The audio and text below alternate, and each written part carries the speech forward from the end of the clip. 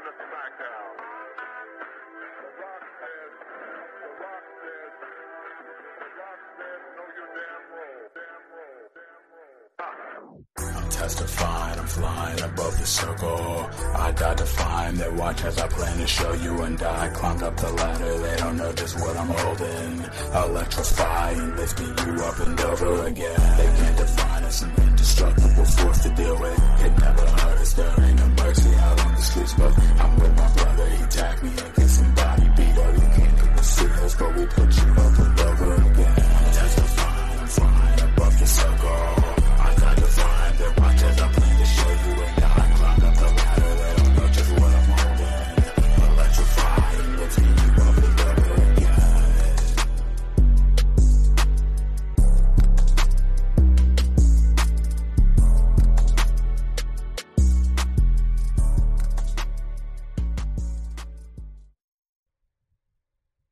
Welcome to the Up and Over Podcast, a professional wrestling podcast where a bunch of marks discuss pro wrestling, where everything's a work and none of our opinions matter anyway.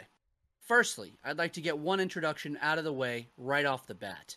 I'd like to introduce the eclectic duo from Wilmington, North Carolina. Firstly, my man Big Papa C, that's always going to be Cortland.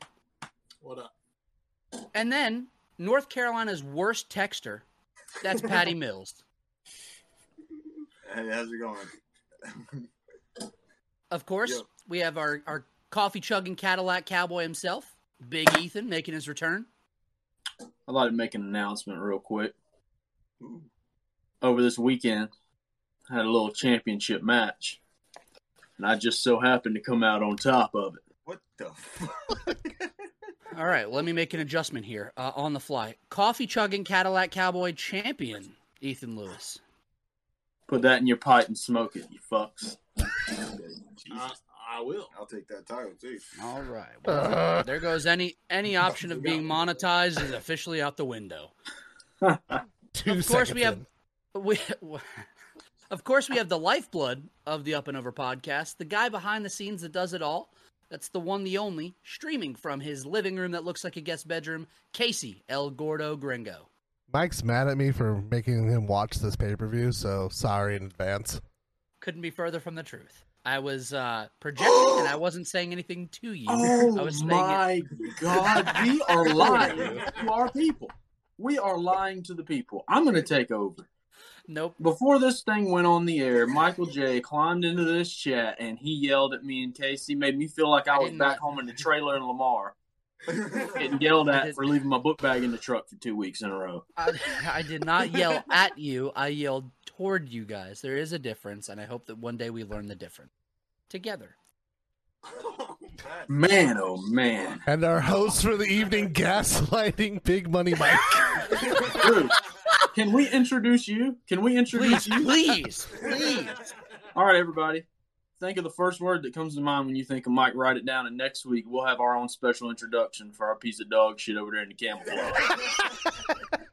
All right. With that said, my ring light little mount was a DIY little project that I had. It broke earlier today, and now I look like I'm telling stories around the campfire. You have no idea how hard it is being Mike Klinsky. Fellas, before we dive in... That is so fucking loud, Ethan. Holy shit. Over here. I'm sorry.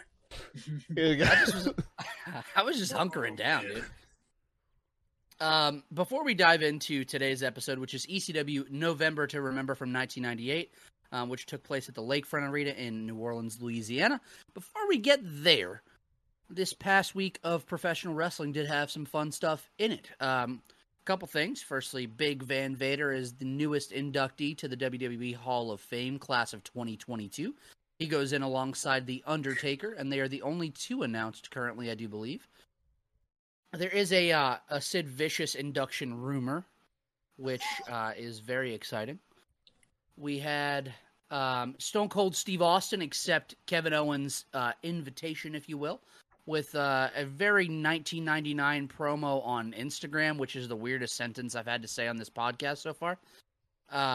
It was cool. I will be there night one. I'm going to watch Stone Cold beat the shit out of Kevin Owens. It's going to be great. Open the can and whoop ass. Whoop ass. Yeah, I'm going to watch the glass shatter happen in real life.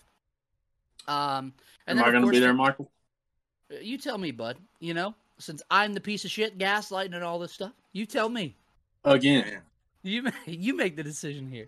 Damn, it's rough. Oh, man. We have a doozy on hand today, fellas. We're falling apart. We did have a really stellar AEW Revolution card that happened on Sunday. A few things of note happened. We had CM Punk come out to his literally a full-on Ring of Honor 2005 entrance. It was the most badass thing that could have happened. Ethan, did I or did I not yell in your living room? Yep, I got a complaint the next day from the neighbors. That looks like a living room, not a guest bedroom. And also, before we go any further into that, Pat and I have a complaint about the internet wrestling community being upset with anyone about CM Punk doing what he did at Revolution with his entrance. It doesn't fucking matter. It's great for the people that knew what was happening. It's great for people that are learning about old wrestling. Picking on people because they don't have a knowledge of pro wrestling is the most bullshit post-hardcore drama. Okay, so the complaint that I have with it is the people that watched it and were like, I still don't understand it.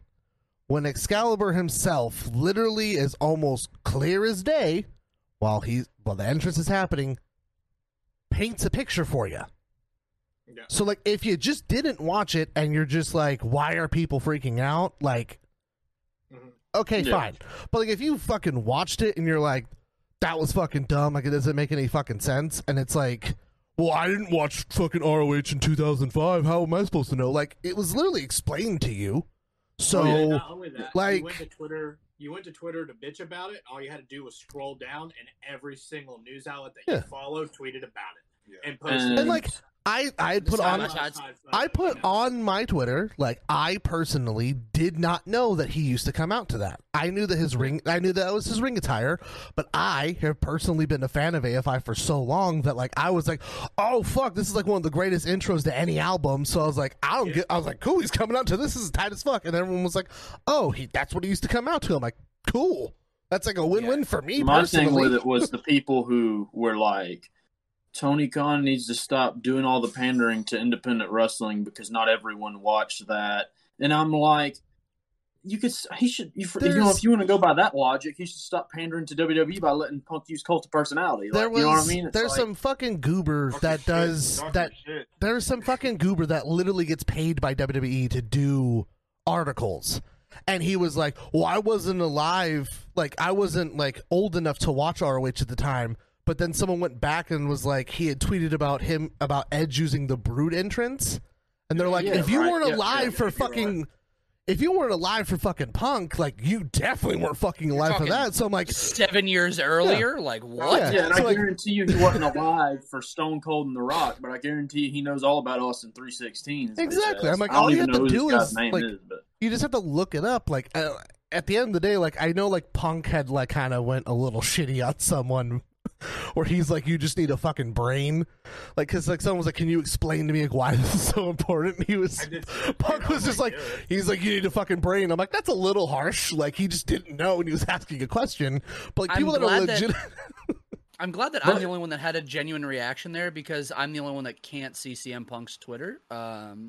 Oh, damn, I didn't think about that. I saw that tweet today. My thing is, if you can get online and ask a question, like, would you tweet, like... That's so funny. Tell me this. If one of y'all are watching something, it's wrestling, and you notice people are freaking out by it or whatever, are you going to go online and say, I don't really get why everyone... Or are you just going to look it up and try and figure... You know what I mean? Why do you even... It took 3 seconds on Twitter to find out someone was like, that's what he used to come out to, and I was like, cool. And here's this. If it still doesn't tickle your pickle, fuck it, man. You don't... I mean, let everyone else enjoy it, and you can give it... Dude, give it a 1-star rating on Grapple, beat your meat, and get over it. First of all, like, even if you just take away the song, him coming out with white shorts to a dog collar match... Like, you should just know automatically that there's going to be a fuck ton of blood. Like, you're purposely going to make sure those shorts are pink by the end of the match. And also, I just really appreciate the amount of straight edge that was happening on the shorts, on the check. I'm like, he is the straight edge savior. Like, you just got to remember that shit. Yeah, Cortland, the that it reminds me of the most is I think it was One Night Stand 05, I believe it was, and Chris Jericho came out as Lionheart. Yeah. You know? And, like, no one complained or bitched about any of that. Like, and there's kids in the crowd that didn't know. No idea. Didn't fucking care. They were like, oh, this is fucking cool. It was like weird because like he came out like as Lionheart, but didn't he come out to break the walls? Yeah. It was like a weird crossover, but like he was wearing Lionheart gear, so you're like, all right, this is cool. But you're like, at the end of the day, even if you're a kid, you're like, oh fuck, it's Chris Jericho. Like fuck it, like it's cool. Exactly. Yeah. I feel like the entrance is very sick. Like I didn't remember, or like I don't even know if I knew before and just forgot that he came out to AFI. So like I'm standing in the doorway. And I hear the song start, and I like looked at Pat, and I was like, I know this song. And I just like looked around for a second, and I was like, what the fuck is this? And then I heard like the beginning of the choir, and I was like, oh fuck, it's AFI. And I was like, that's so fucking sick. And he was like, it's his Ring of Honor song, and I was like, oh fuck me. If you haven't seen those entrances from Ring of Honor, because keep in mind, Ring of Honor's whole thing was like the fucking fans slapping like the metal pieces on the guardrail. It's the coolest fucking entrance of all time. Because they used to slap it to the beat of the song. Yep. Yeah. And even the lights, like the white lights in full darkness, like that's Jesus Christ shit for him. It was awesome. I was squealing like a child. It was good stuff. I was having the time of my life. We had Darby trained New Jack's protege Sting. Also, oh my God. I love that. Did you see that? That somebody like put New Jack's theme over that clip? Yes. It was sent to me, bro. It was sent to me like 7 times. Send me that. I'll send it to you. It's fucking hilarious. It is so funny. You know what I want someone out there to do? Put the whole fucking match with New Jack's theme over it, just for the fuck of it. I'll take either the actual one, or I'll even take the fucking the redub Peacock version of it. They're both fucking great. But my man is 60. Know when they set up, he is 62 years old. When they set those tables up, I looked at Mike or somebody over here, and I was like, I guarantee you Sting's about to go through those fuckers. I just knew it. Man. And his old ass staggered the fuck up there. You did say he's about to dive off the balcony, and it was Tiger Driver 9 times that did Sting jumping off the balcony to natural. Just the one. Speaking of Tiger Driver, time rapper. Yeah, that's good shit. That's good. Shout out. We do love Tiger Driver on this podcast. Yeah, the whole pay-per-view was excellent. You had a really awesome 6-man tag on the pre-show. House of Black defeating Pac, Penta Oscuro, and Eric Redbeard. You had Hook defeat QT Marshall. I refuse to pronounce it Marshall. I'm just not going to give him that pleasure. And then Layla Hirsch Joe defeating Chris Dierte? Statlander. I refuse. Eddie Kingston and Chris Jericho had a great match. There was a great 3-way tag team match for the AEW World Tag Team Championships. Your Jurassic Express fellas retained in a banger. It was great.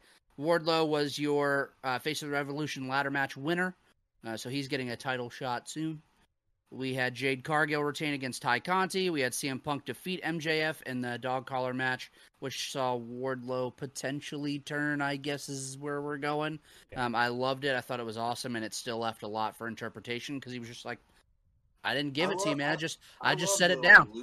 I love the losing of the ring and shit, and then I fucking found it. Like I love that. So good, and he sold his ass off with it. He was like you could see in his eyes, he's like, "Oh, this isn't good, man. I'm losing a paycheck," and then he was just like,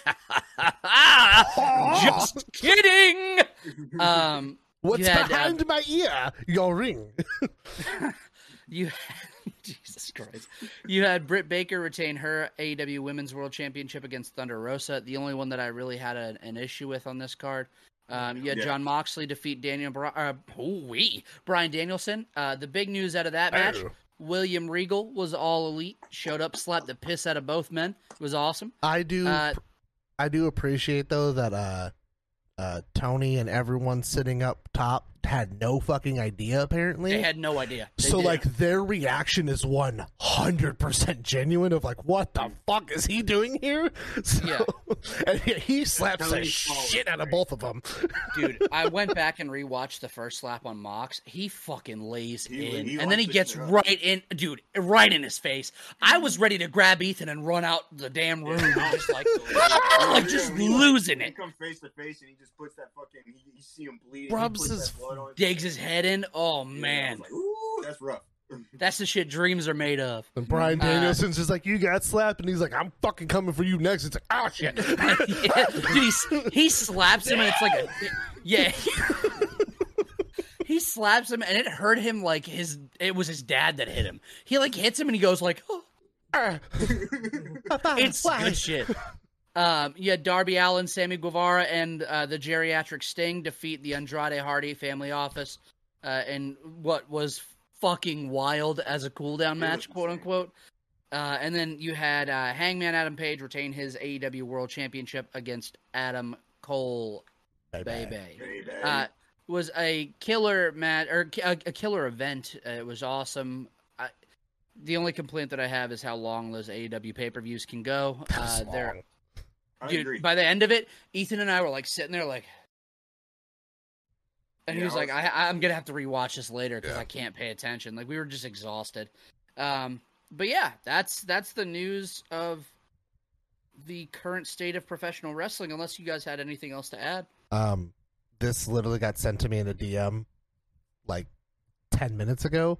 Not that it really fucking matters, but apparently Dolph Ziggler's the new NXT champion.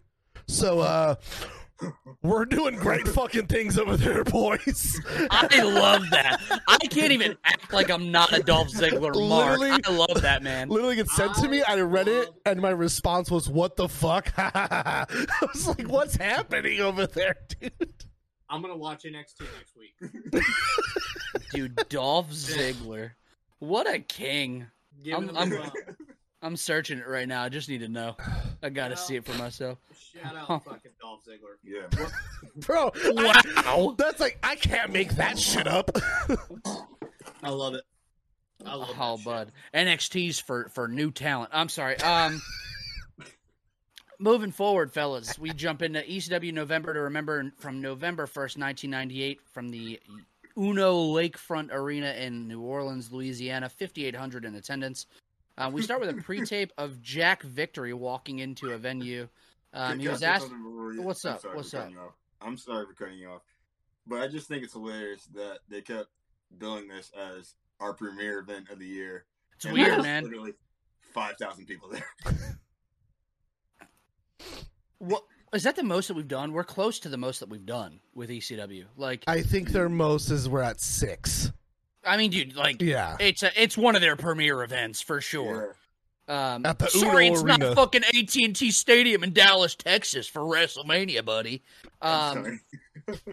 You're fine.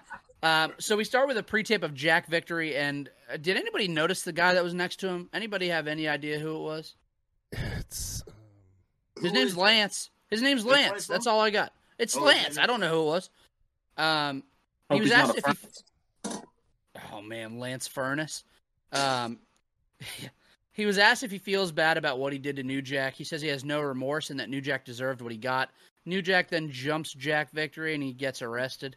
As he's getting arrested, he said, you call Paulie and tell him to get me out. What the fuck's the area code 617? Tell him to get me out. I'm not gonna lie. Him shouting, "What the fuck's the area code?" It made me laugh so hard. First of all, the people that arrest him are all of the security guards for ECW. So, like, first of all, that's fucking weird. Second, this gave me immediate middle school / high school vibes of getting jumped before. So I was like, oh, that's like some fucking PTSD. But yeah, what did he smash his knee with, bro? It like looked like it was a pipe, but it breaks. So I have no fucking idea. What if it was a pipe and it just broke? I mean,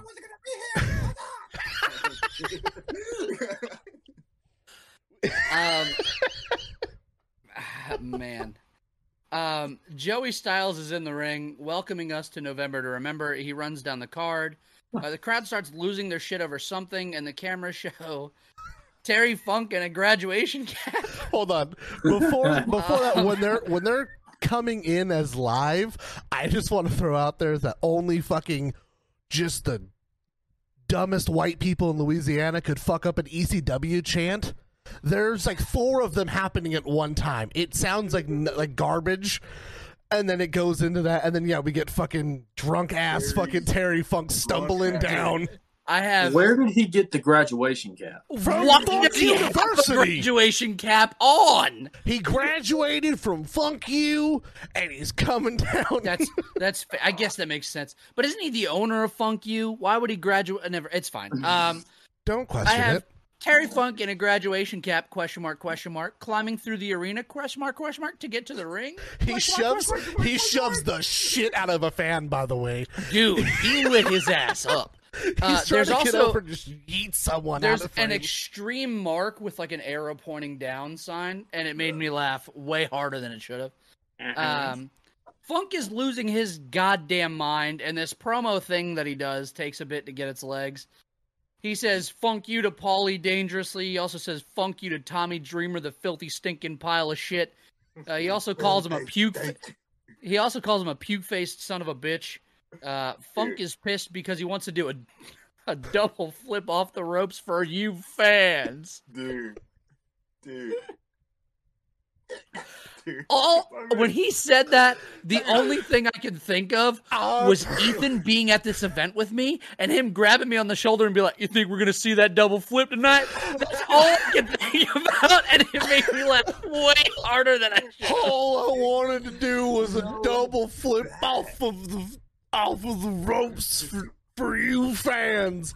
All I could think about was Ethan grabbing me by my shoulders like, "Hell yeah, we're getting a double flip." Like, that's all I do that in my brain. No, but it's all I can process. And then he said, quote, "I ought to slap you now just like I slap my daughters, just like I slap my wife, just like I'd slap anyone else in my family." That's when I wrote, well, this got dark quick, and then I said, "This is a goddamn mess," and that's the last note that I had on it. What did I miss, Pat? Please fill in the blanks. Let's get it done. He said 6 years ago, Tommy came up to me on his knees crawling. He said, "Oh my God, bro!" He said, "My daddy's a crackhead. My mother's a whore. Yeah. And I need somebody to be my daddy." And I said, "I'll be your daddy." Now I'm picturing. I need to give all promo segments to Pat so Pat can do these. These are awesome. You know what I'm picturing now? Terry Funk in a graduation cap with Tommy Dreamer on his knees crawling toward him. Mind you, he mid-graduation ceremony. I need somebody to be my dad. Mind you, he's cutting this fucking promo, and then Tommy Dreamer walks out and is like in his face trying to get him the fuck out of the ring. And Tommy's like, "You wanted less dates." He's genuinely shocked that he comes in the ring. He like sees him and he's like, "Oh, Tommy, you piece of shit."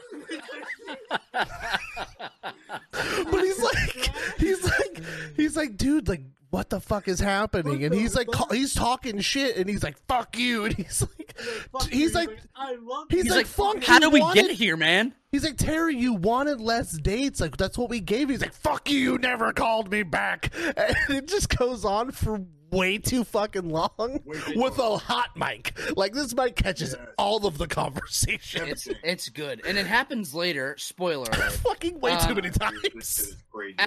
After that, we got our typical ECW intro promo video. It rocked. It was great. And then we get the BWO, which was the Blue Meanie and Supernova versus Roadkill and Danny Doring, who didn't get an entrance. The ECW faithful in Louisiana fucking love the BWO. They love them. Can I just say this? Please. Do y'all remember when JD Drake dressed up like Roadkill on Dynamite like 2 months ago? He didn't fucking dress up like him. I think he was just trying new gear out, brother. If you see, dude, I thought this was JD Drake. I thought JD Drake had a stint in ECW that I didn't know about. He's oh my god! Oh wow, dude, JD Drake was Roadkill. Oh, Roadkill and I've never seen him in the same spot. That's what I'm gonna say. Come on, Tony, book Roadkill versus JD Drake. Jesus Christ! Oh my god, Terry Funk is casually walking around with a cameraman throughout this entire match. I'll get to it. I will get to it. Please, I will get to it. So this match starts, and 35 seconds in, you get what the fuck is he doing, and it's just it's Terry Funk dragging a cameraman with him. Dude, I just like how the cameraman looked excited to be on this adventure. He's just like, They walk all the way to the timekeeper's table. He fucking assaults the timekeeper to get them the fuck out of the way. And is like, I'm gonna call this shit. And sits down and fucking pulls the cameraman down by him. And the entire match, you just hear fucking Terry talk shit. There was he pushes one down and then sits the chair up like he's about to sit down. And then he pushes the other guy down, picks the chair up and chucks and throws it at him. And it's not even closed, Cortland. It's still open. He probably fucked that guy up. And he chucks it at him, and then he picks it back up, and then he sits down. There's an assisted suicide dive that Nova hits, and it was so sick. Like, Meanie held the rope open for him, and he just dives in, like, sideways. Turns sideways. It was so completely cool. sideways through. It's I was like, this is the coolest shit. He's like running to the ropes, and he gets tired, and he just like sits down. Yeah. That was his gimmick. Is he would always fake out the dive, and then like either get out or do that. Pat, you know that Supernova turns into Simon Dean in WWE, right? Wait. What? I did not know Yeah. That's the same guy. Simon Dean, bro. That's the same guy. Dog, that makes you ride around on the scooter in the purple, right? He had Jay and Silent Bob gloves on in this, and he turns into Damn, dude. he turns into Simon Dean. Dude, I knew there was something I liked about Simon Dean. Man's walking around like fucking Chronic Man. Shit, he's got the gloves. Dude, I can't wait to get to 05 SmackDown. Which, after 2 minutes, he goes, no more fucking around, and takes off the gloves. When the gloves came off, but it was ready to go. I want to give kudos to these 4 poor bastards, because they had to fight so hard to get the crowd back from fucking Terry Funk, dude. They worked their fucking ass off. But we're not at the climax with Terry Funk in this match. The crowd fucking went straight to Terry as soon as he walked back out again. But we're not at the climax with Mr. Funk. We're not at them chanting Terry. So Funk and Blue Meanie have this weird interaction where I think it was supposed to be an exchange of blows, and then Blue Meanie was supposed to hit Funk, who was supposed to dive off the apron and go through the table. But that does not happen. That does not happen.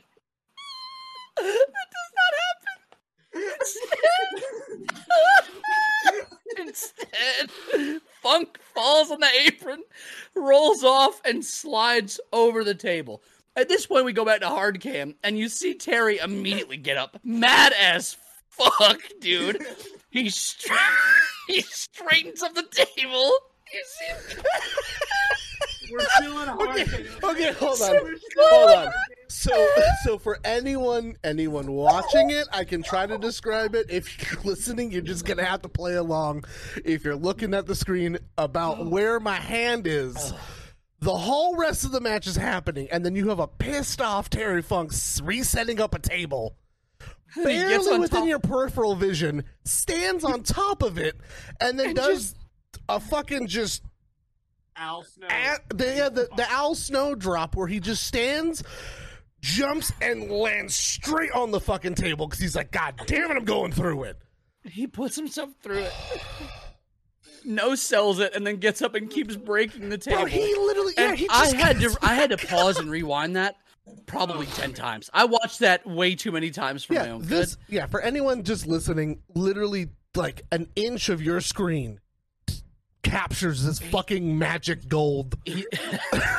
While once again, 4 poor sons of bitches are just trying their best to get through this match. Casey, can you do me a favor? Can you make that the background of our episode this week? Oh my god! I might try to throw it in.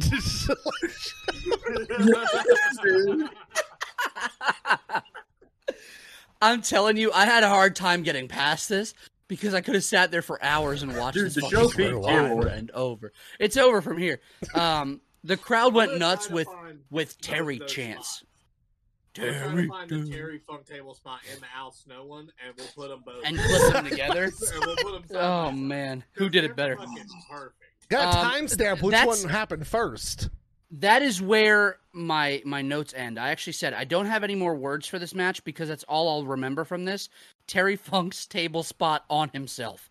5 stars. BWO win with a blue light special. I gave it 2 1/4. It was great for what it was. Ethan, what do you have on it? I went 2 1/4 as well. I mean, this was just a fun little thing. The match itself, outside of the Funk shit, the match was fine and good. You know, nothing bad. You know, we'll get plenty of bad later on, but good match. And dude, I love Supernova even more now. Simon Dean, man. Yeah, that's crazy. I can't believe that. What a guy. Cortland, what you got on it? I went 2 flat.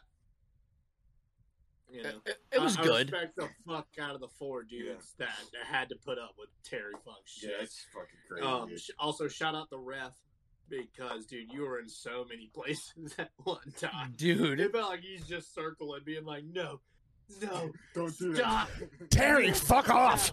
No! But yeah, man, it's the typical Blue Meanie match, or BWO match, rather. The crowd loved it. The finish, the crowd was on their feet, hands in the air, dancing. So you can't ask for more in your opening match after something like that. Oh. Pat, what you got on it? I went 2 flat as well. Like you said, Casey, shouts out to these guys for trying to keep this shit together because Jesus Christ is the only thing to explain what the fuck was going on. Like, it was a lot. I don't know. This might sound blasphemous to say. I don't know if Terry Funk took away from the match or added to the match because I was glued the entire time. He definitely took away from the match, though. I think this match was better than 2 1/4. I think it would have been way more enjoyable. But you know how I like to look at it? They were having a match, and just over here in another realm on its own was Terry and the table. He's just fucking around with that table. That's just his own little thing. He didn't take away. That's just Terry fucking around a little bit on the side of your screen here. Don't mind. Oh, man. Don't mind Uncle Terry. He's just doing weird shit. He lost his graduation cap when he came out. Now he's looking. He flicked that son of a bitch, and it's still going. It's never ended. It's gone. It's just still going. It's floating around in outer space right now. Hell yeah. It's actually making its way back to Louisiana as we speak. Casey, what you got on it? I gave it a 2.5 because of the fact that once again they lost that crowd fucking almost as soon as the bell rang. They got the crowd back, and then after the table spot, like they were kind of doomed, but like also like that was fucking hilarious. So like, you and Cortland warned me about that table spot, but I didn't expect it to be in the first 15 minutes. I didn't expect it. Oh man. You know, we weren't specific on when it happened. That it just happened. Every time one of y'all give a rating, not every time, but like sometimes when y'all give ratings, there's ratings you'll give for a certain match, and in my head, that's what I think of when I think of this is what that person. This is what makes a 2.5 for Casey. 4 poor bastards. Like now that's all. It's a fucking 4v1 versus Terry Funk, and they've got to win the crowd.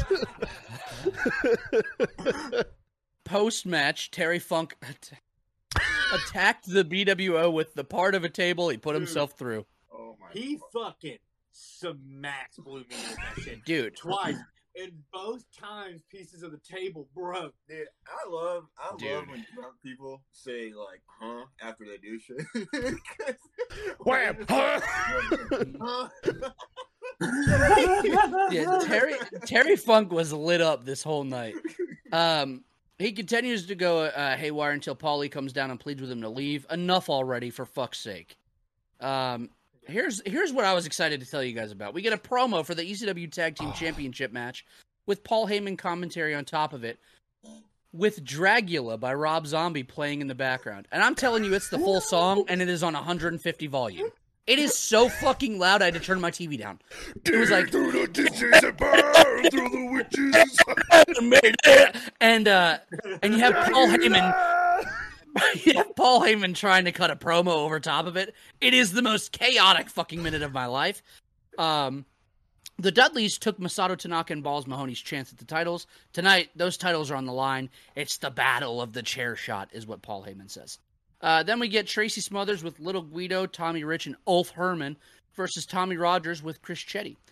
I want to start it with a quote from Joey Styles. Quote, "Wait a minute. Ulf Herman? He's from Germany!" They said that man is from Hamburg, Italy. They build Tracy Smothers from Nashville, Italy. At one point during that segment when he starts to realize that he's German, he goes, "This makes me want to throw up." And I don't know why Joey's saying that made me laugh so much, so I had to write it down. But like, we're just on a downward spiral from Terry at this point, and now we've got everyone breaking the fourth wall that no one's fucking Italian in the FBI. Dude, Joey Styles' call whenever they say that Tracy Smothers is from Nashville, it's so funny because he's so quiet. He's like, Nashville. yeah. It's like disgust. It's not even anger. He's just like, dude, Nashville. when he said that shit, I saw his little fucking head. Also, Ethan, I saw you alluding to it. Tracy Smothers is he goes nuts, man. He's like, it's every fucking, he'll hit a clothesline. Like, he's just, bro, his moonwalk is fucking great. He does the shittiest moonwalk I've ever seen. Tommy Rich says, Mike Ditka and the New Orleans Saints are a bunch of losers, just like every one of y'all. And my note on that is, all right, Tommy Rich, you son of a bitch. You just pissed me off. Tommy Rogers gives a babyface promo in return, but it sucked. None of you are even Italian. Great to be here. That's his whole promo. Ulf Herman might be the shittiest name I've ever heard. So much so that I looked it up, and thankfully it's not his real name. Unfortunately, his real name is somehow worse. It's Ulf Nadrovsky, and I fucking hate it. He's not real. He's a Roblox character. Spike Dudley faced Mabel here in the store. We'll get there. Spoilers. Herman keeps interfering, so Chris Chetti promptly whoops that ass all the way back to the locker room. Tommy Rogers eventually works his way through the fucking constant interference and hits the kamikaze, unprettier, for the pinfall victory. It was a 2 1/4 match. I don't have much more to add to it. Cortland, I know you love Tommy Rogers. I know you love Tommy Rogers.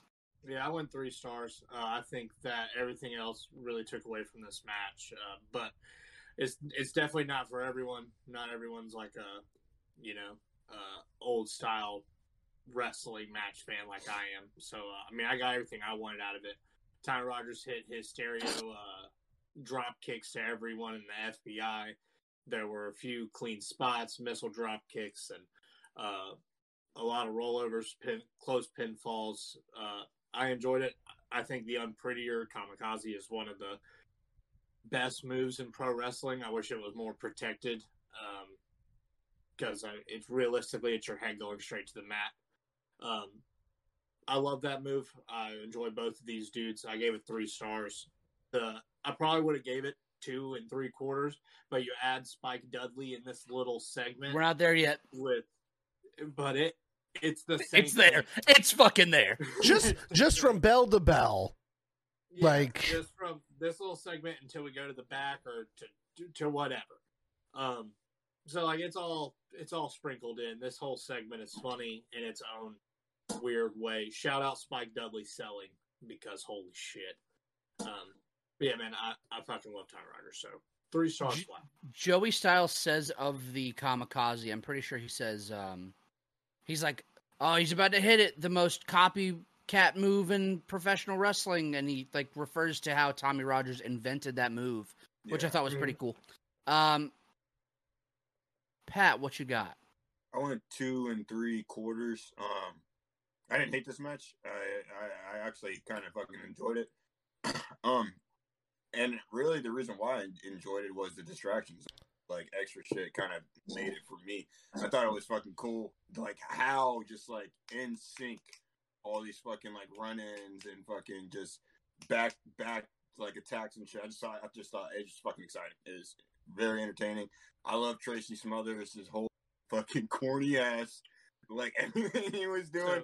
Dude, I love how, like, little Guido on the apron, and he has the flag, and he, like, Rogers reverses an Irish whip, and as he's going at little Guido, he's like hitting the under the chin to stop himself. He's like, whoa. He's like, dude, my man, it's me. He's a mess, man. They just double and at the end, they have a whole little dissension at the end of the match, and like they're like arguing, and then homie hits him with the flag, and then like he just turns around, he's like, You're right. You're right. We hate you. And then you start shoving in the face. It's awesome. It's the only thing that he knows. He watched Goodfellas one time. That's his whole gimmick. Ethan, what you got on it? 2.5. Good match. Love that. Casey, what you got on? I gave it 3. I think just from bell to bell, like, weirdly enough, it's a solid Tracy Smothers match. Because, again, there is interference in it, but it's not like... It's, like, almost kind of like traditional, heel interferences. It's not a fucking Tommy Dreamer interference where there's 17 people in the ring. Like, it literally is just like, you have your person, someone's going to distract the ref, and then, they're going to help. And, like, it's that battle of, like, trying to overcome it, and I think it was a solid. Yeah.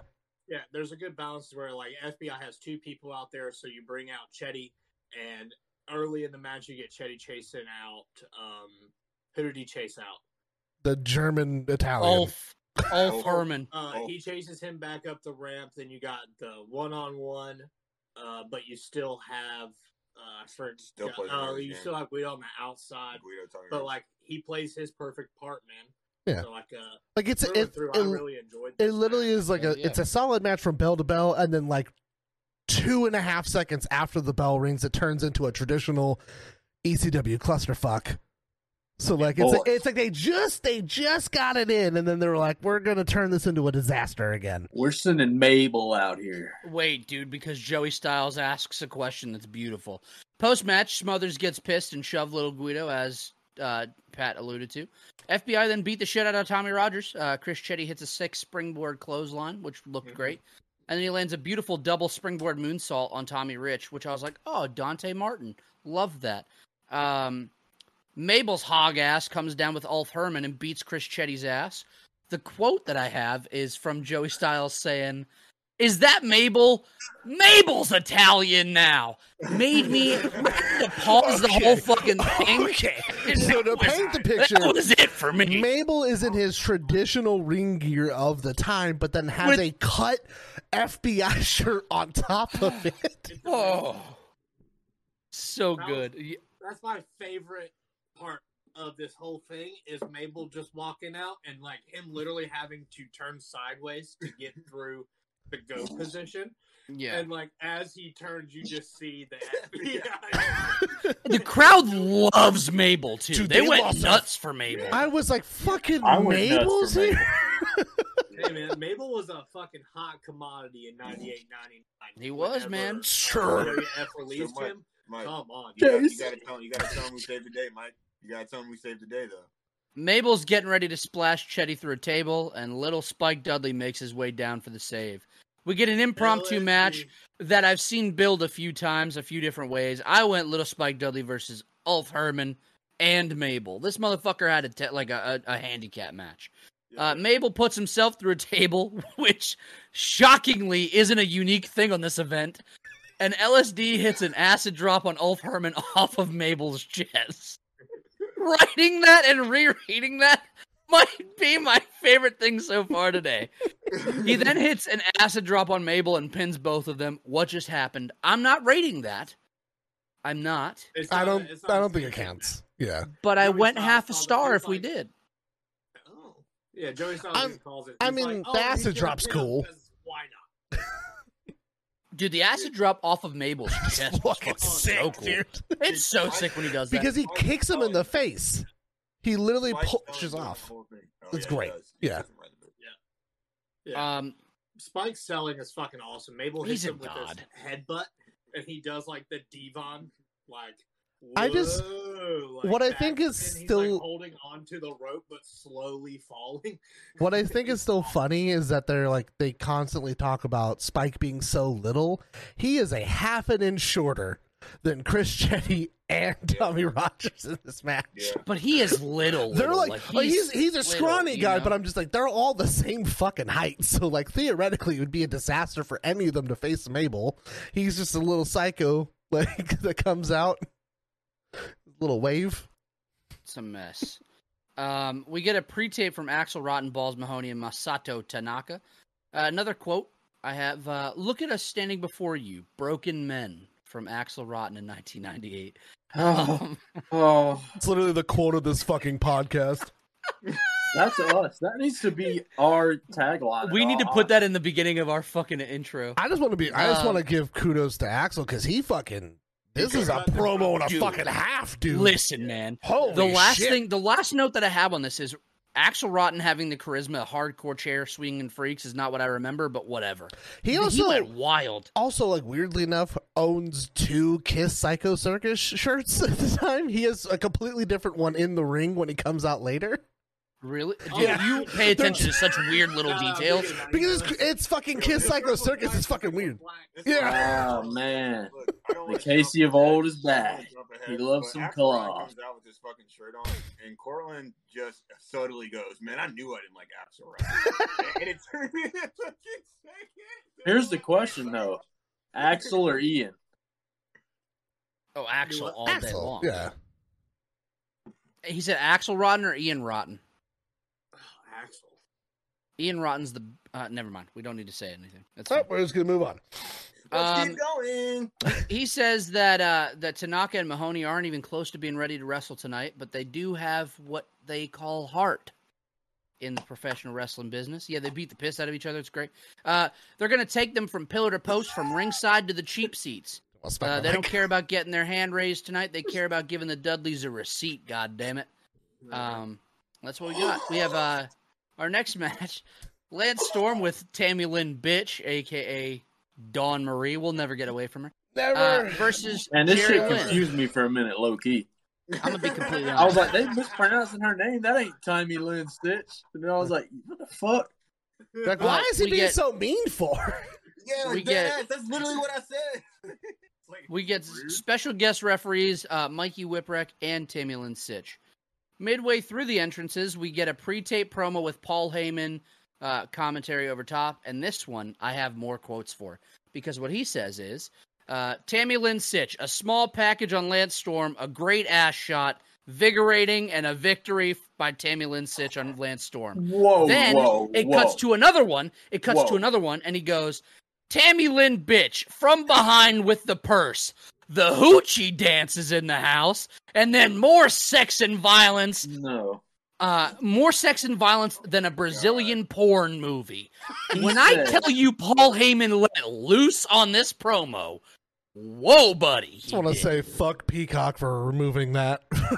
I'll clip it and send it to you guys. I'll clip it. A small package on Lance Storm. Dude, he says... Are we insinuating that our baddie has a small package? Tammy Lynn Sitch, a small package on Lance Storm, a great ass shot, vigorating, and a victory by Tammy Lynn Sitch on Lance Storm. That's the delivery, and I'll send it to you guys for proof. The wrestling between... Listen, Cortland, we're going to disagree here, buddy, and I'm sorry, but I'm gonna preface here. The wrestling in this match was awesome. Was great. Top-notch shit. We're not disagreeing. Lovely. There were some fun exchanges early. Storm hits a sick dive to the outside that almost misses Lynn, but of course it ends up landing perfectly because he's a god and is great. Lynn's plancha to the outside that was picture perfect. There's a huge belly to back superplex from the top rope from Storm. Everything was fucking tight, and the match was really well put together. And this is easily, if I watched it by itself, 3.5 plus without question for me. But the overbooking with the dual guest referees, the bitch versus Sitch bullshit, Mikey Whipwreck's stupid fucking involvement in the end, this shit sucked. I kind of split the difference. I went 2 3/4, man. That's what I went on it. It was what it was. Casey. This is probably one of the most frustrating fucking matches ever. Because you just have, let's cater to these fucking extra horny fucking assholes in Louisiana and let's show them Sonny's ass as much as possible.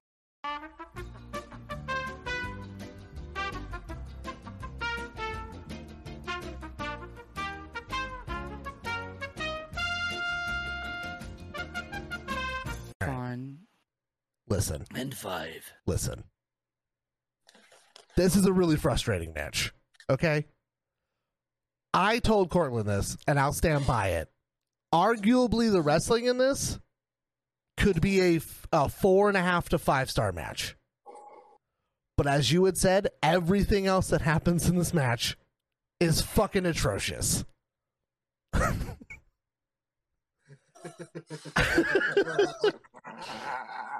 I said something I have to cut, so everyone's laughing really fucking hard right now. I'm waiting for you to cut loose again, bud. I don't think you have it in you to reel it back in. I'm watching it.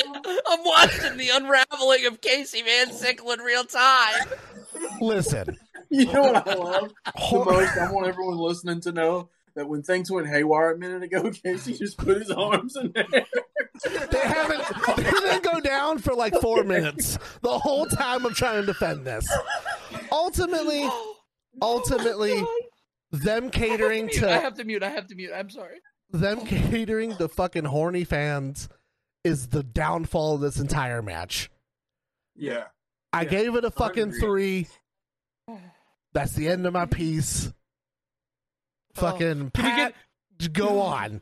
All right. Look, all right. You guys said it already. The wrestling in this match was good. It sucks that you took what could have been a flawless match and turned it into a fucking spectacle. I want to say, as Patty Mills, a member of this podcast, happy International Women's Day to our women out here. Yep. Shout out. I'm glad that we live in an era nowadays where we don't have to deal with this bullshit anymore. Yeah. Women are allowed to shine for their athletics, not necessarily their looks and all this other bullshit. We know what the 90s was about. I'm glad we're fucking past that. I give the match 2 3/4 because honestly, I really fucked with the wrestling in this match. I thought there was really, really good wrestling in this match. It was just a lot of bullshit. And I also want to give shouts out to Lance Storm because Tammy Lynn Sitch's fucking count pace was so fast that my man didn't get any breaks this entire fucking match. Dude, those kickouts were so fast. He was like, "Give me a fucking second." Yeah, there's a moment where they're doing like the back and forth pins, and I'm like, how are you supposed to keep up with that? A god, Cortland. Yeah, I have nothing else to add. We're good. Oh, is it on me now? Yes, sir. I'm gonna give this match 2 3/4, and I will also put a side match. If you want a better Lance Storm Jerry Lynn match, Anarchy Rules 2000. Boom. That is a good representation of both of them. This match is, like we said, your typical mid-card horn fest bullshit that you got from ECW. Because it seemed like Paul didn't think that wrestling could actually get over a wrestling company. It had to be either blood or ass. And those are the two things that he booked his entire career off of. And he's still doing it today if you look at his Twitter. But, like, this match could be so much more if it wanted to be. Or if they would have let it be. like Casey said, this is a 4-star match to me. Both of these dudes are top athletes in the prime of their careers, and there's a scary spot. Lance Storm about dies on a springboard, and it is scary, man. But they saved this match. There's a bunch of near falls. There's a scary power bomb from Jerry Lynn that looked fucking devastating. Lance Storm is just the conditioning that he had to be in to go through this match with this bullshit fast count that he was dealing with. Just shout out to both of them for dealing with all this dumb shit. I would also like to point out that there's a spot in this match where Mikey Whipwreck, the second referee, comes into the ring only to lift up the it's like Sonny skirt, and then he left the ring. And like that was a distraction for a pinfall. That was it. What that we're doing with. That was wrestling in the 90s, baby. Yep. And I'm so excited that we're not covering ECW next week. Spoiler. Let's pass it off to big ol' Ethan. Well, I think my boys here did it justice. We covered all the bases. We played Twister. We touched on every dot we could touch on. What the fuck? So, with that said, I'm going to give it a gentleman's 3 stars. Dude, I thought you were shitting on everyone else's rating and being like, this shit ain't nothing but a star. Like, I was waiting on the whole word. Fuck. No. I'm with you. This is all of the 4 to 5 stars, and you're like, what? We played Twister 3 stars. No, man, I thought it was a really good match, aside from the fact that you had 2 referees. I mean, I kind of tried to ignore that, and just enjoy the match. And then by the end, but I mean, once you get down the stretch and do all the shit y'all talked about, there's no way you can even fucking ignore it, so it really took away from it. I mean, it was a great match. It could have been 4 or 5 stars. I'm sorry I made eyes at you, Casey. It's fine. Yeah, 3 stars. All right, moving on. We get Terry Funk on the microphone with Joey Styles, and he's apologizing to Joey. He's also apologizing for a lot of things. He apologizes for flipping off Tommy Dreamer. You hear what I'm saying? He wants to apologize to everyone for making a terrible, terrible ass out of myself. Take care of the go. He says, Buddy. He says he's going home, and that the hardcore legend's going home forever. I just wrote, Funk needs a nap. So, the best thing about this is that he's so close to Joey Styles, right? And he's obviously uncomfortable. So he leaves frame. Terry Funk leaves frame. And Joey Styles says, well, Terry Funk says he's leaving ECW forever. And he wasn't even supposed to be here today. Well, okay, next match isn't Well, yeah, he's just not getting a fuck. All right, bud, see you in the next match, cause fuck. all right. Well, getting into that, we had a promo for the main event. Who's Tommy Dreamer's mystery tag team partner going to be? I wonder. Before we get there, though, we have the Dudley Boys with Joel Gertner, Big Dick Dudley, and Sign Guy Dudley, your champions, defending the ECW Tag Team Championships against Masato Tanaka and Balls Mahoney. Bubba essentially says the New Orleans crowd is dumb, and he also says, we are looking at the most skilled scientific wrestlers in the world. To which Joey Styles goes, what? There's a my mom thinks I'm at Nitro sign in the crowd, which I'm like, did you make a good decision or a bad decision? And I don't know. I don't. Did y'all see the other fucked up sign in the crowd? Which one? It's really fucked, and I don't even like repeating Just it go out ahead. loud. It's fine. It said, Tay Tanaka, I hate sushi and I hate you too. Or some So shit. it wasn't a sign in the crowd. I'm pretty sure that's Sign Guy Dudley. Those that has sign that. guys. It says, Tanaka, sushi sucks and so do you. Yeah, that. I'm like, yeah. And then on the back it said something else. I don't even know. So we get Joel Gertner, who says, quote, while Mark McGuire wouldn't have been satisfied with anything less than 70, man. I'm always happy to be stuck at 69. It is I, hotter than Tabasco sauce, but loads easier to swallow. Grody. Gross. The quintessential stud muffin, a good goddamn handsome man, and the man who's got more game than Parker Brothers, Joel. I'm young, I'm hung, and I'm skilled with my tongue. Gertner. Question. Or two things. One, you're lucky that we're not covering this further because it gets raunchy. I fast forwarded through this, and I still had to hear it, unfortunately. Is Joel Gertner a piece of shit, or is he an alright person in real life? Probably a scumbag, if we were going to guess. I mean, cool. From what I've heard, he is nothing but a super nice dude. Really? Yeah, like he's been invited to like a bunch of WrestleCons and like. I haven't heard anything personally negative about him, but like Jesus Christ, that man's brain is fucked up. Yeah, I haven't heard anything awful about him. It wouldn't be the biggest surprise in the world that we'd hear something. Pat, you looking something up? I can't read his last tweet, man. Wait. His last tweet is a fucking mess. Wait, he's on Twitter? 7 minutes ago. I'm going to read it, but you got to clip it. You have to clip this. You got to get it out of here. Dude, he tweeted... Literally, I just read that tweet as you... So I recant what I said. We cut it. We are clipping yeah, literally 30 seconds after Cortland says we haven't heard anything, we fucking found something. So fuck Joe Gertner. Jesus Christ. He even included the hashtag don't cancel me.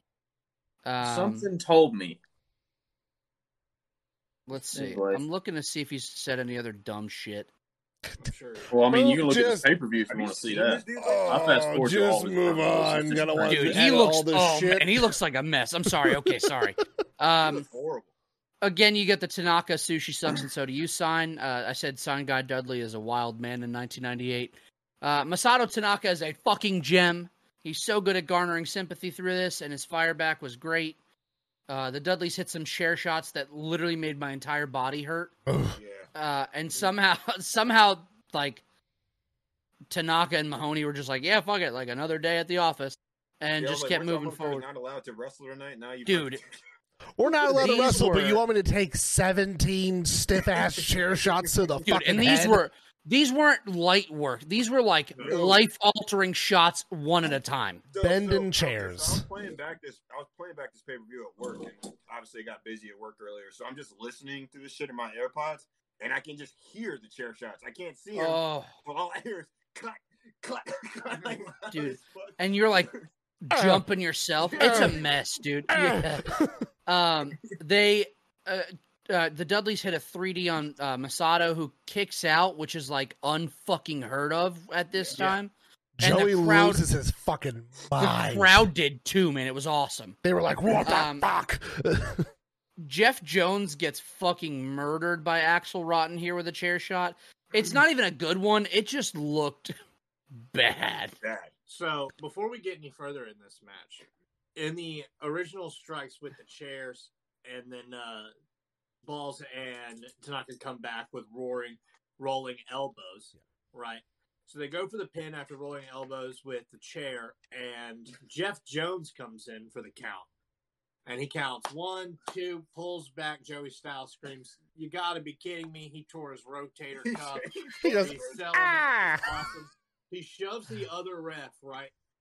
Tanaka comes up to him and he's like, "What the fuck are you doing? 1, 2, 3." What does he say? His hands out. He says, "I don't know what the fuck you're saying." It's the funniest fucking things. He pulls out a Japanese English dictionary and says, "What? What?" Dude. Because you can clearly hear Tanaka go, "What are you doing? 1, 2, 3." And he just goes, "What the fuck are you saying?" It's a goddamn mess. I'd feel so bad laughing at it if it wasn't for Tanaka literally laughing. He tried so hard. He's like, "Funny, dude." Okay, well, Jesus Christ. As the Dudleys finish setting up some tables, RVD and Sabu make their way down. They fuck the Dudleys up and put them through the tables. And Tanaka and Mahoney pin the fallen quote-unquote brothers to become new champions. I went 3 1/4. It was probably the best match on the card. Pat, we haven't started with you. I literally went 3 1/4. I enjoyed it. I enjoyed every second of it. Honestly, it was fucking cool, bro. It's not the greatest match you'll see in your fucking life, obviously not. But I mean, it's a match on ECW. If we're talking on the Dudley Boys like scale, it's a 5-star match. It's the best we we didn't got. mention. We know what we didn't mention. Bubba Ray's Fat Boy Plancha. Yeah. Oh, he did. He did do a plancha. He did. Yeah. It was nice. Yeah, he did. She was nice. Anything to win the crowd over, brother. Let's go to Ethan, and then I'll go to Cortland. Alrighty. So, I went 3 stars on this match. Damn it. It may have been my favorite one on the card. Bubba Dudley did something I liked for once. He did that dive with his big ass. I'm not going to say Y'all got angry with me saying Mabel's hog ass coming down, and then you have Ethan just say, that fat son of a bitch. Now, You said who's a better Mabel's person? dog ass. That is offensive. Big Vis or Bubba Dudley? For sure. I love Big Vis, and I hope Fuck that Bubba he's Ray. living You know the what? best Fuck life it. I was wherever going he's to say at. something that we were going to have to clip, and now I'm going to say it since you pushed me into a corner. No. Never mind. I'm not going to say it. Not going to say it. Let's move along. You said since you pushed me into a corner. I feel backed into a corner. Anyways, I fucking hate this episode. 3 stars. I fast forwarded through Gerald Gertner because I got to be honest, y'all. I know everyone finds it to be a hoot, but the motherfucker gets on my nerves. I don't want to hear about cock jokes and coming balls from a white man. I just don't want to hear it. Straight white men talking about dicks. Keep it in the 90s. It's not funny. Bubba Ray, fuck you. Fuck it, I'm going off the rails. Fuck Bubba Ray. Too bad he didn't spike himself jumping off this fucking railing. 3 stars, fun match. Oh, wow. If it needs to be Oh, clipped, man. you can clip it. Because I feel... Huh? Keeping it. Fuck it. I don't care anymore. Oh, wow. Fuck everybody. Oh, wow. The thing is, man. here's what happens. Here's what the reason Blood I do pressure these through the things. roof. Pick up the phone. This episode should just be called Funk You. The thing is, I just get going, and my thing is, I say one thing, and my conscience is like, that wasn't good. You're going too far. And then it's like, okay, you can't back down. You're live. Push it out. And so I just go hard. You got hate in your heart. Show it. Oh, there we go. Jesus Christ. Wait. Well, listen, let's just reverse in case Casey wants to put this out. That's fine. Let's Casey, keep throw your going. hands up for me. It's Throw fine. your hands up for me and tell me time out. No, you're good. Carlin, what'd you go on this? Just move the fuck on. I don't care anymore. I went 3 1/4 on this match. I like this match. I think it is. What? What, man? I think this match is fucking awesome. In the sense of like, it's a Dudley Boys match, you know? And we haven't done a good one, possibly at all. That's true. That is true. This is the first one that like I laughed at a bunch. Jeff Jones' spot obviously was really cool. Tanaka kicking out of the 3D, Dudley's having a little shoving match, and then Balls coming up behind Devon, and Tanaka coming up behind Bubba, and they do this like point over each other's shoulder, and they're like, "Oh shit!" And then they turn around and eat chair shots. It's really good timing. You know, you just got your typical bullshit, but the RVD Sabu coming out, setting them up on the tables, getting revenge on the Dudleys, making them lose their tag team championships. You know, it's just full circle. They leap over each other for this crazy ass table spot that we get. And it's really fucking cool, man. It's really cool to see the Dudleys put someone over after all the shit that comes with Dudley Boys, you know, like Joel Gertner, Jeff Jones, this person and this gimmick, and then finally someone getting the championships off of them. It just feels good. You know, that crowd ate it up. They did not expect the Dudleys to drop the belt, so I enjoy it when the crowd really enjoys it. You know? Yes. Casey, it's officially on you, sir.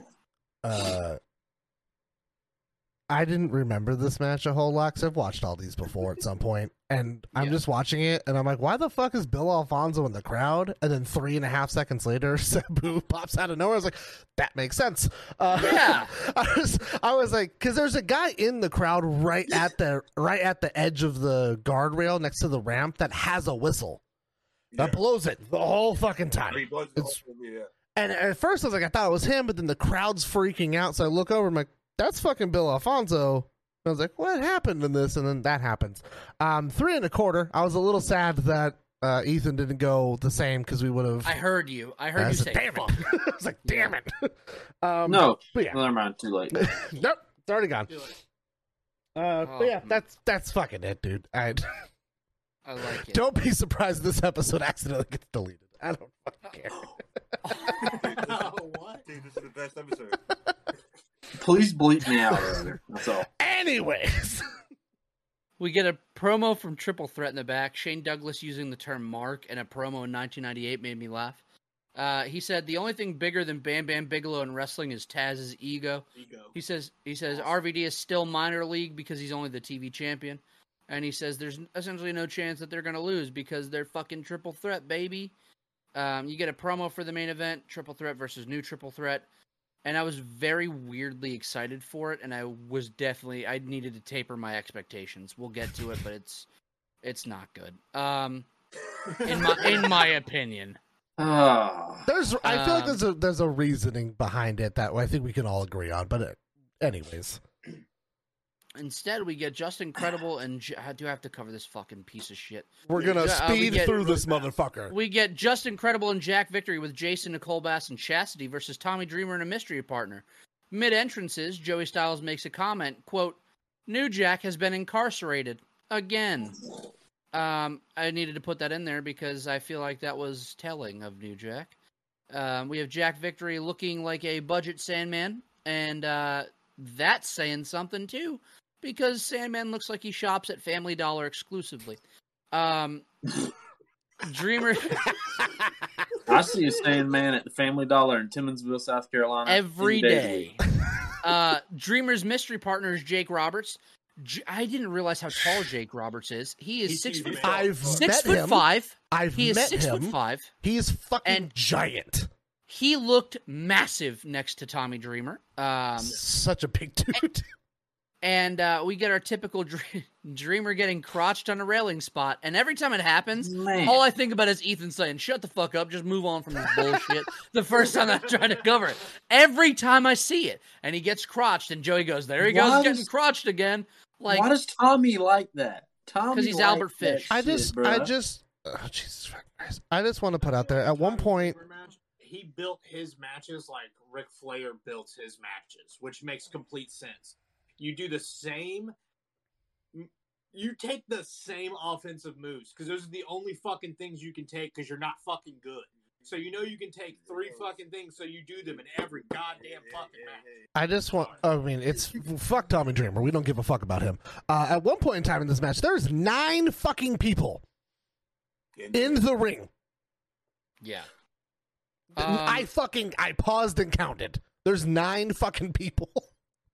There's also people outside of the ring involved with the match. There's like 13 fucking people involved in this match. It is ridiculous. Yeah. Jake Roberts is obviously in the midst of his whole debacle in life, and he's very obviously disinterested in this match very quickly. I came in. This is what I was yelling about when we first got. He's wearing cowboy boots and sweatpants, like this, and like a rugby T-shirt jersey thing. Broken. A lot goes on, like a lot of time goes by, but nothing happens. It feels like they're just kind of standing around. Jake Roberts starts the match off, throwing some good punches, hits a clothesline, then he hits 2 DDTs, and that's the whole fucking match for Jake Roberts. That's the spoiler. Bing, bang, boom, I'm out of here. One Man Gang and Rod Price come down and beat the shit out of the good guys. And then the motherfucking Gangstanators show up. And anytime, any chance that I get to say the Gangstonators, I'm going to say the Gangstonators. New Jack comes down with his typical little shop of horrors in a shopping cart. He and John Cronus just fuck everybody up. Stop. Roberts hits a DDT on Justin Credible straight onto a ladder. He pins him for 3. My rating, and I will send a screenshot to you, says, what the fuck do you want from me? 1.25 stars to 1.5 stars? I don't know. I just want to throw out there, I had texted Cortland during this while watching it, and I said, why the fuck is One Man Gang here? And then I was like, I had wrote Dreamer, Jake the Snake, One Man Gang, New Jack Cronus, Credible, his entire entourage, plus Jack Victory and one other person I just couldn't figure out. We're all in the ring at the same time. Yeah. This doesn't deserve past a star. All right, well, I'll go 0.5 stars then. I'll just drop it down for you, bud. 0.5 star. 0.5 star it is. Casey, since you're feeling passionate about your rating. That was it, 0.5 star. Sweet. Are we moving through this? Did you have anything else you wanted to add? That was it. Pat, what you got? I'll just go 0.5 star. I didn't give it a rating, but I'll go 0.5 star. I love that you didn't rate it. You like when he doesn't fucking rate matches. Oh, yeah. You've yelled at me every fucking week about it. No. Because you do this shit where you don't rate like 4 matches on a card, and I'm like, listen, I know they're dog shit. I don't rate any of these fucking Tommy Dreamer matches don't deserve fucking shit. All right? I cover them because we have to. But I will apologize. Pat, I'm upset that you didn't rate this. Why would you not do that? Thank you for giving it a rating. I appreciate you. Portland. I went -1 star. Whoa! Wow! All right. You don't have anything to apologize to me for. What a blackout. Wow. The only good thing is that I love Jake Roberts, but I hate seeing one of my heroes go through an opiate addiction it's just sad shit. I do not give a flying fuck about New Jack. This is my Carney match of this show, which is typical. It's a Tommy Dreamer Man, this ain't New Jack's fault. New Jack actually gave this a little bit of life when he came out. It's your typical Tommy Dreamer match. There needs to be 13 gimmicks so that way his broken half-ass one can even remotely attempt. I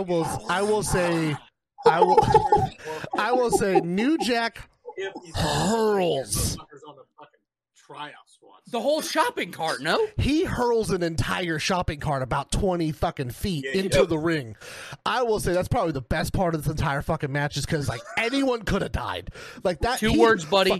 Coke energy, baby. Coke energy. My man was on one. After the match, Tommy and Jake Roberts are walking up the ramp, and you get fucking Terry Funk again. I haven't gotten there. I haven't gotten there. I don't think we got Ethan's rating just yet. He just starts talking shit, and Jake Roberts just looks at them both, and he's like, "I literally don't give a fuck," and he walks away. He literally does this motion. He goes, "I don't fucking care," and he's like, "Give me my $200. I'm going the fuck home." Like that's it. Ethan, you know what? I was hoping we'd hit a home star, so I'm gonna go with 0.5 star. All right. 0.5 star. I love that. I mean, it's a dog shit. It's a shit show. All right. Well, post-match, Terry fucking Funk is still in the building, and he comes out to shit talk Dreamer again. Quote, "Why would you pick Jake Roberts, a piece of crap compared to me? I am the living legend, not him." Roberts just doesn't even give a shit, and he just walks off. Funk keeps calling Dreamer an asshole and a son of a bitch, and then he just beats his ass. And then there's a moment where Funk is in the crowd and he's about to fuck up a fan. Yeah, I was like, how did we get there? I think it's the dumbest shit. The Tommy Dreamer's like, he's like, I'm gonna turn my back on you, but I'm never gonna hit you.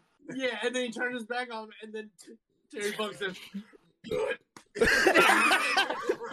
I think what ends up happening is that because everyone in the crowd is pissed at Funk at the time because he's attacking Dreamer, and he slips off a little bit, and like I think he just got mad at whoever was next to him, but the fucking Bill Alfonso impersonator's next to him and goes, "Oh no, not me!" And then as soon as Terry Funk goes back up onto the ramp, he goes, "Fuck you, Terry!" And I'm like, "Nuh-uh." He's literally like, "Fuck you, man." Dude. Fucking train wreck, dude. Fucking grabs Tommy Dreamer, throws him from the ramp back into the ring, crawls into the ring, picks him back up, and then throws him right back out onto the ring. What the fuck are you doing? Like, what the fuck are we doing? Dude, it's important to know that I think universally between the five of us, we love Terry Funk. Yeah. Like, we love Terry Funk. What the fuck? Like, what the fuck, man? I think when tweeted the other day, I was like, I'm going to work tomorrow on fucking Terry Funk November to Remember 98. Like, and I did it because I would have been fired. You know? Literally, when he comes back out, I wrote, "God damn it, Funk, go home to Cortland." I was like, "Go home." Dude, like, can we please? I'm desperate to move on. I'm fucking desperate to move on.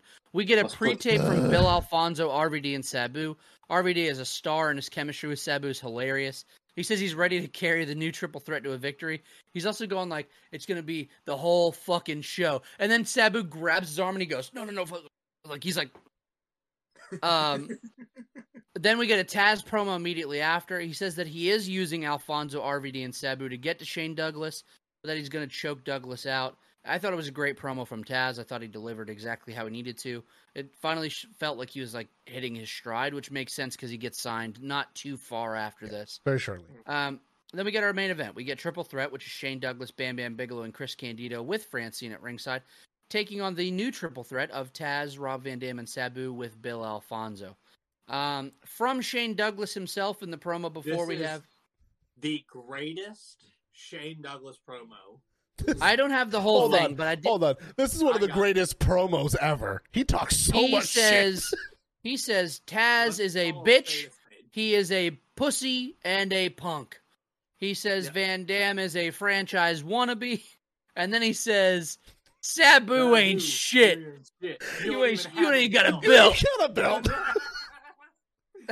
It's the delivery. He's like, Sabu, you ain't shit. You ain't got a belt. Like, it's the funniest I wouldn't have written this thing, down dude. if he didn't say something about Sabu not being shit. And that made me laugh. I audibly fucking laughed. I was like, ha. Oh, man. Dude, the delivery's so good. He's like, you are no world champion. You're a bitch. You're a pussy. You're a punk. It's like, just like that.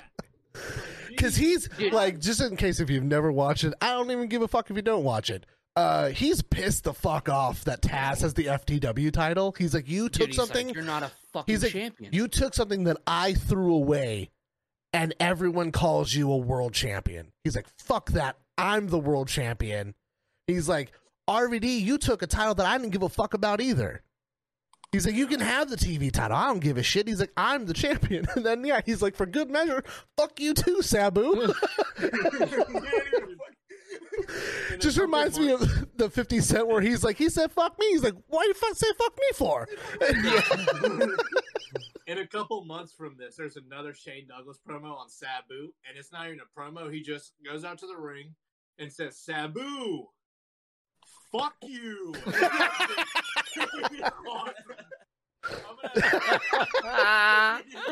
Great.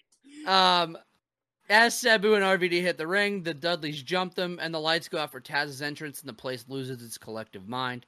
The match was fucking chaotic, and literally the only thing that I cared about to write down was Sabu breaking up the Taz mission with a top rope Arabian facebuster just to pin Shane Douglas. Holy shit. It popped me so fucking big. So the whole match is based around that Taz is like, I'm going to get this motherfucker to tap. He finally puts in the Taz mission. He's on the way. Hooks are in and everything. He's ready to fucking tap, and Psycho ass Sabu's like, fuck this. Hits both of them with the Arabian facebuster. Just like kicks fucking Taz out of the way. He's like, move, bitch. And then fucking pins Shane, gets the 3 count, and it's chaotic as fuck, though. My last note was King Sabu, baby. I went 1.25 stars. I thought it was fine for what it was. It kind of sucked, though. Cortland, I know we're going to disagree here, buddy, so I'm going to pass it to you. Not too much. I went 2.25. I enjoy it for what it is. I think that individually, obviously, this match could have been way better. It feels like it should have been on Hardcore TV, not your main event of your pay-per-view, especially coming off the heels of Heatwave, which was like your biggest success ever. Yeah, and this was a premier event. Let's not forget. Yeah, exactly. So I wish it was better. However, you get what you get. The biggest part of this to me has always been the Shane Douglas promo, because like I've quoted this promo to Pat so many times over the years, like just screaming that, because I scream Shane Douglas promos occasionally because they're just so funny. Just walking through the house, cut the fucking music. Cut the fucking music. Another note I have written down for this match is pretty much it, is that he also said that I built this place so fucking losers like you have something to do on your Sunday nights. Tough. Man, that shit gets me every time. I'm telling you, this you're is the fucking truth. You're the goddamn truth. You're the franchise for a reason. This is like a top 10 promo. It's fucking great. It's awesome, man. Shane Douglas is one of those dudes that, to me, can just rarely ever do wrong. And he plays off Francine as being, like, more than just, like, his manager or, like, his woman. Like, he treats her like a fucking queen. And when you have all this bullshit going around all the time in pro wrestling at this time, no one's treating women with She's the respect protected He one. tells She's the protected he one. tells the crowd on that hill for her. he goes, every single one of you look at the women in here, look at your girls, and wish you had fucking Francine next to you. He's like, fuck all of you. He's like, there's there's only one queen of hardcore, and it's her. And like, he literally, in half of his matches when he does that shit, he drops on a knee, kisses her feet, fucking bows at her. He says it. They pan to her, and then someone right behind her shoulder has a Francine 469 shirt in the back. It's like it literally pulled up right at the best. It's like the best like homage to her though. I was like, fuck it, dude. Like he literally was like, hey, none of you got this. I do. It's really cool to see because, like I said, at this time you really don't get that at all, and he was the dude that did it all the time. It's not only like him doing it, but him being who he is and being like, I'm fucking Shane Douglas, I'm a fucking badass, but I still got time to for shit my. It's just cool as fuck. Yep. Since we're there, Pat, go ahead, bud. I went 2.25 stars on this match. Not the worst match I've ever seen, but goddamn, it's definitely not the best match I've ever seen. It's a bit of a clusterfuck, but I mean, there's some good spots in it. I like the entrances for sure. I like Taz starting the match before the lights even came back on. Yeah, and just already slamming people off. Like it was just suplexes in the dark, in like a very dark room with just like red flashes. Look so fucking sick. He suplexed fucking everybody. Shadow just fly. It's so cool. And then I definitely love like the Sabu storytelling with like the whole point of the match being that Taz wanted to put fucking Shane Douglas in a Taz mission, and this motherfucker Sabu. It's like once again, just fuck somebody's plans up. He doesn't get respect ever. He doesn't get respect ever, man. And he's like, "Fuck it, it's me. I'm the one that's gonna pin this motherfucker, not y'all." Like, not y'all. Yeah. I fucking love it. And he's the one that gets fucking worked during this whole match. Because, like, it's obviously a tag match, which is surprising that, like, they worked such a structured tag match for ECW. There's a spot where Taz literally leans over to Sabu to get a tag in. I'm like, why are you even fucking trying at this point? It's like halfway through the match. I'm like, just fucking go in. Like, there's 3 matches happening at once, basically. One thing that will always pop me, like, literally anytime I fucking see it, is RVD. Anytime he's in a tag match and somebody goes to get a tag and he like turns around and realizes that they're reaching for a tag and he's like, nah, but it's fucking me, bro. Like I'm in that ring right now. Like I love that shit and I loved it, especially in this match because like he does that shit and like fuck that and like smacks him in the chest, tags himself, and then that shit was cool as fuck. Yeah. Casey. So I rated this way higher than you guys because I enjoyed the shit out of it. First of all, I'm glad, dude. RVD's a fucking lunatic, and I think his pacing fucks up this match, though. I will say that. He is all over the place. I don't know if Bam Bam owed him money or what, but he fucking does not stop attacking him. Like it's like any time that Bam Bam's free, RVD's like, I'm kicking that motherfucker in the face. Like he attacks the shit out of him throughout the whole thing. Literally, Chris Candido run from Rob Van Dam at some point. Yeah, in this match. because fuck that, dude. And he's like, nope, I'm gonna go find something else. There's a spot like right towards the end, and it doesn't even get shown because of how chaotic things are. But they get Bam Bam over the guardrail. And all RVD wants to do is do a dive from the top rope to the outside. And like I don't know if the communication's wrong or what the fuck happens, but he has to get down, go over there, beat the shit out of Bam Bam, then go back and do it. And it's like seconds before the facebuster happens. Sabu also gets the shit beat out of him the whole time. Like at one point he's like in the ring for a solid 4 minutes. No one else has been inside. He's desperately trying to get a tag. And fucking Rob Van Dam, as soon as his hand's close, he goes, "What'd you say, Bill?" And just looks at Fonzie and he's like, "Ha!" And like Taz has to like lean over to do the tag. At one point though, just to highlight Shane still, he puts Taz in the corner and he's choking him with his foot and he goes, "Fuck you, Taz! Fuck you!" And his like foot's like in his mouth and he's like, "Stab it!" I gave this fucking 3 stars. This was fun as fuck, dude. I love that, dude. It's chaotic as fuck, and I honestly think most of it is just it's Rob Van Dam just jumping in and just beating the shit out of people, and everyone's like, "What the fuck's happening?" Because he's so quick. Like, at one point, like, Bam Bam's just trying to get out of the ring and he gets kicked again. He's like, "What the fuck, dude?" Like, it's There's wild. Just so much happening. It's so much. My question is, has Sabu ever had an easy night in ECW? I would say no. Oh, I will say, out of the last, like, 3 pay-per-views, is the only one that he has a fucked up triple jump anything. He fucks up in this one, but, like, past, like, 2 or 3, he did it, and I was like, oh, he finally got one. It took a minute. Confidence is key, and he was getting confident. Ethan.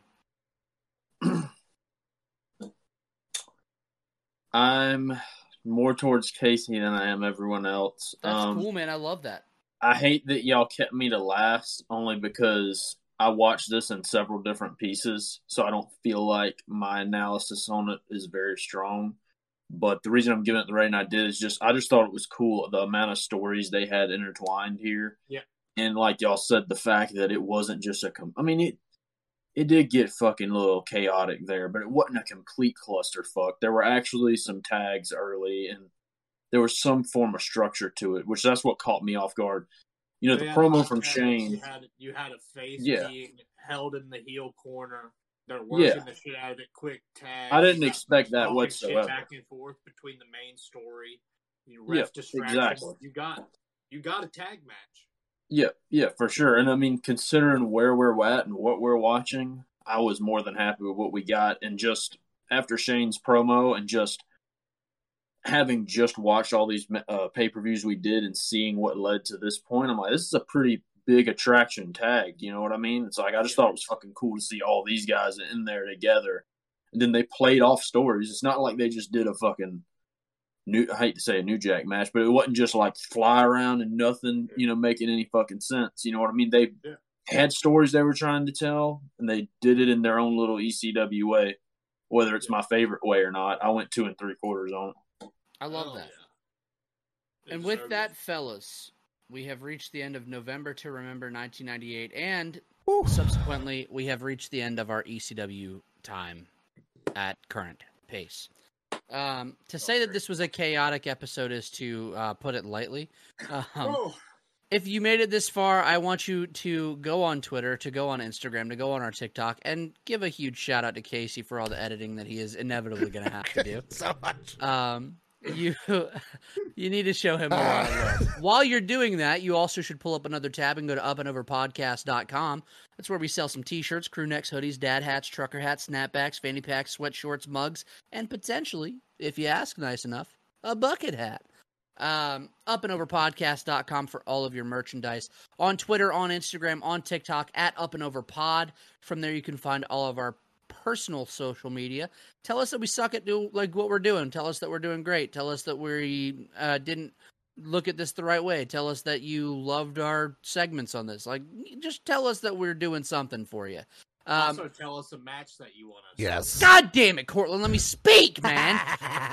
Currently, we are compiling a list of your favorite matches. So if you wouldn't mind tweeting at us, sending us personal messages, sending us whatever, right? Reply to our Instagram story, whatever you wanted to do.